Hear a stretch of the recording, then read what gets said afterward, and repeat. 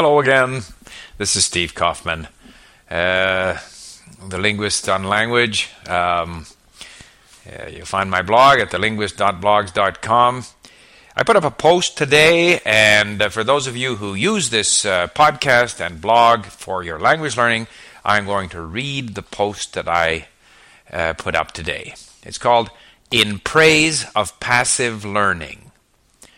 In praise of passive learning. Man is most nearly himself when he achieves the seriousness of a child at play. Heraclitus. Language skills are unlike most of the skills we acquire in life. This is for two reasons. First, because language is so important to everything we do. And second, because we learn language largely passively. This is true for our first language, and it is also true for any other language we learn. Unless we have a physical disability, we all learn to talk. Some of us start talking earlier than others, but all children learn to speak their first language. We do this without any drills or explanations, and largely without correction. We do not need a textbook to learn to speak. We just imitate what we hear, noticing words and phrases and patterns. In fact, we learn as we listen passively, and then start talking when we feel like it. Some children, like Einstein, do not start talking until quite late, but they are learning all the time they are listening. How well we learn to use the language will depend on our exposure to the language, not when we start talking. If we hear people talking about a wide variety of subjects as children, we naturally and passively pick up the words and phrases they use. If we pick up a lot of words, we will have an advantage when we start school. If we read a lot in school, driven by what interests us, we will acquire a larger and larger vocabulary and achieve a high level of literacy. This will give us an advantage in our education and in our professional life. If we are exposed to a limited vocabulary as children growing up, and if we do not develop the habit of reading a lot, we will not learn so many words, and we will have fewer phrases and ways of expressing ourselves. We will do less well in school and professionally. In general, remedial reading or grammar instruction will not help the poor reader catch up.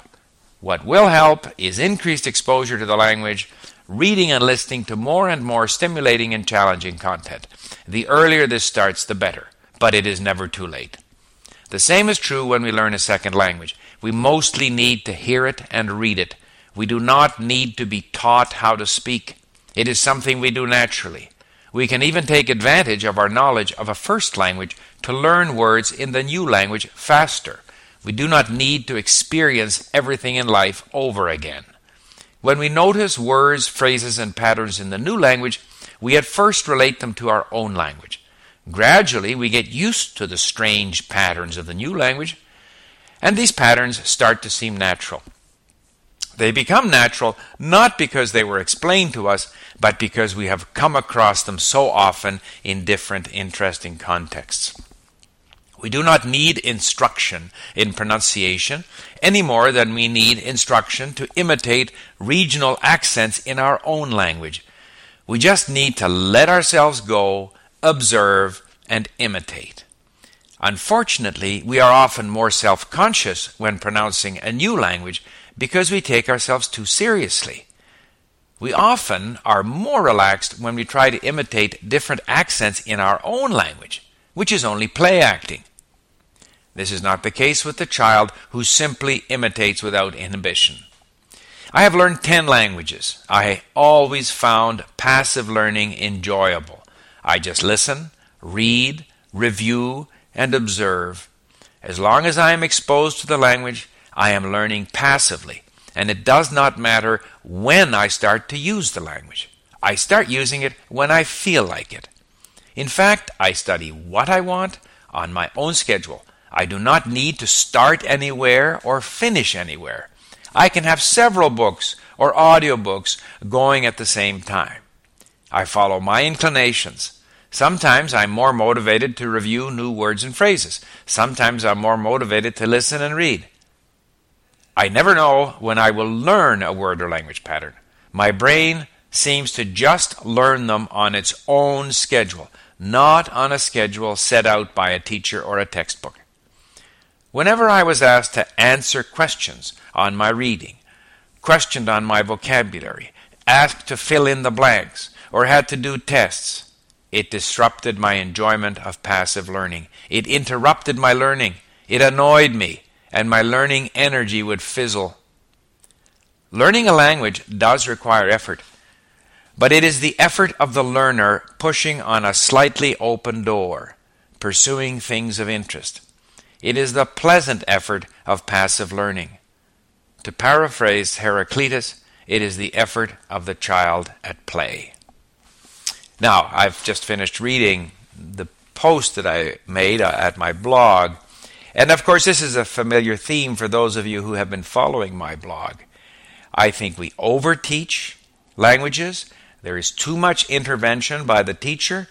There is too much of an attempt to impose a learning schedule, to impose reading strategies, to insist on the learner performing and answering questions, doing tests, establishing levels, measuring level when they start and when they finish, insisting on a certain level of grammar performance.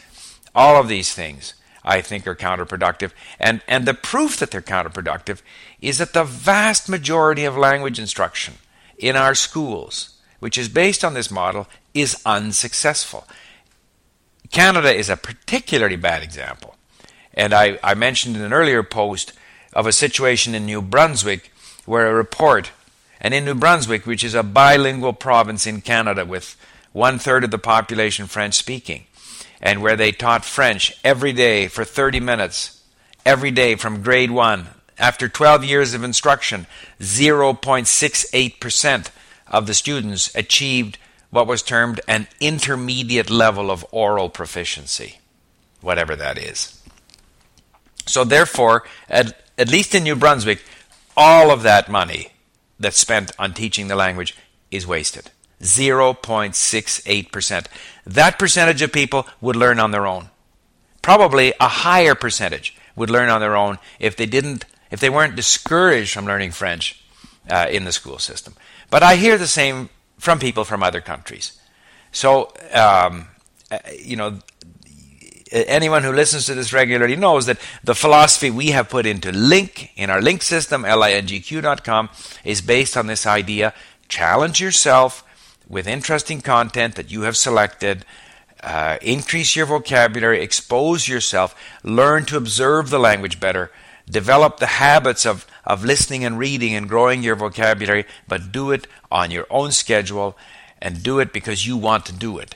And any time we try to impose something on people, like, again, I have made reference here to the Canadian Commissioner for Languages who goes around saying that all graduates from universities in Canada should know how to speak French, or we should have a new national test, and all kinds of structures that are just going to give jobs to more people in the teaching and testing fields, but it's not going to improve the learning outcomes of people who are learning languages. And I know examples in the Canadian civil service, public service, where people get a bonus for speaking French, or at least having a certain ability to speak French. But what do they test? They test them on the subjunctive or the conditional, relatively unimportant aspects of grammar. I am quite convinced that there are people who will pass the test and get the subjunctive right who never communicate in French. And there are other people who will regularly get the subjunctive wrong, but who do communicate. Now, obviously, if a person is motivated to speak more correctly, then they have to observe the patterns. They have to observe the conjunction, the subjunctive, for example. They don't need 5 different examples and exceptions. They just have to observe the patterns of the language. And if they are exposed to enough of the language, they will observe these patterns. Not just by talking, but through listening and reading and observing. So again, I often hear this, all I have to do to get better in language is to speak. Yeah, speaking is fine. It's good to speak. You identify problem areas. You're also training yourself to retrieve the words you need to make them active. But the passive learning, the listening and reading, is huge when it comes to language learning. And that's what makes language learning quite different from many other skills. Many other skills, you actually have to do them. But in the case of language, you are building up your capability passively by listening and reading and accumulating words. And so that's our philosophy at Link, and so I just thought I would put up a piece to that effect here at the blog, and I hope this was of interest to you. Thank you. Bye-bye.